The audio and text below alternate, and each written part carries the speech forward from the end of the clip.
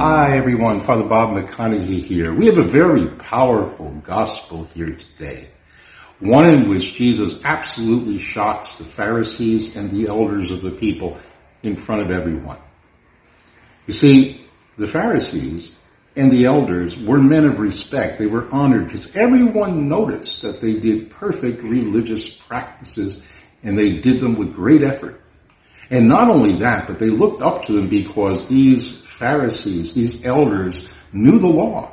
Not only the 10 Commandments, but all the 613 little commandments that ruled every kind of Jewish behavior, and most people couldn't read.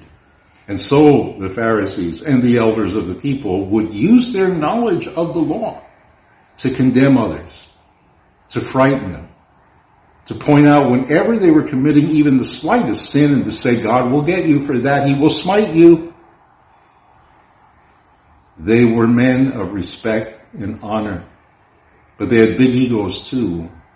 And when you have an ego that big and you think you're a holy person, what will happen is that you'll actually have a very small heart.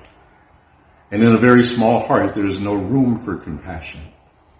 So when our Lord said to these men of respect, these religious men, when he said to them, tax collectors and prostitutes will enter the kingdom before you, their mouths must have dropped open.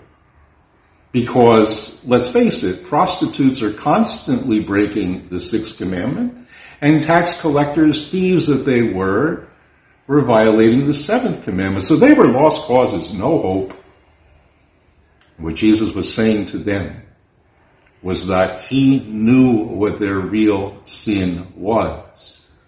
The Pharisees and the elders of the people forgot what the book of Samuel said, namely that men judge by appearances, but the Lord looks into the heart.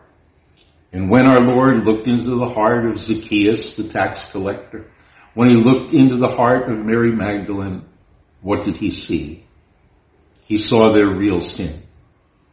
And their real sin was self-hatred, because so many people for so many years condemned them and called them no good.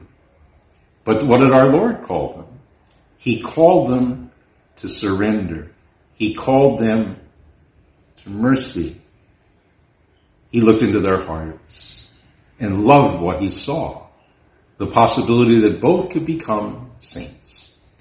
And so it is with us in our struggle with sin. Sometimes we think we're no good, that we'll never make it, that we'll never change. But change comes because God gives us the grace that we need one day at a time to change. And so always remember, very, very importantly, that what you're doing right now, to choose God, in the words of St. Benedict, to choose God is to become aware that you are known and loved beyond anything your imagination can conceive. Known and loved before anyone thought of you, before anyone knew your name. Have a good week.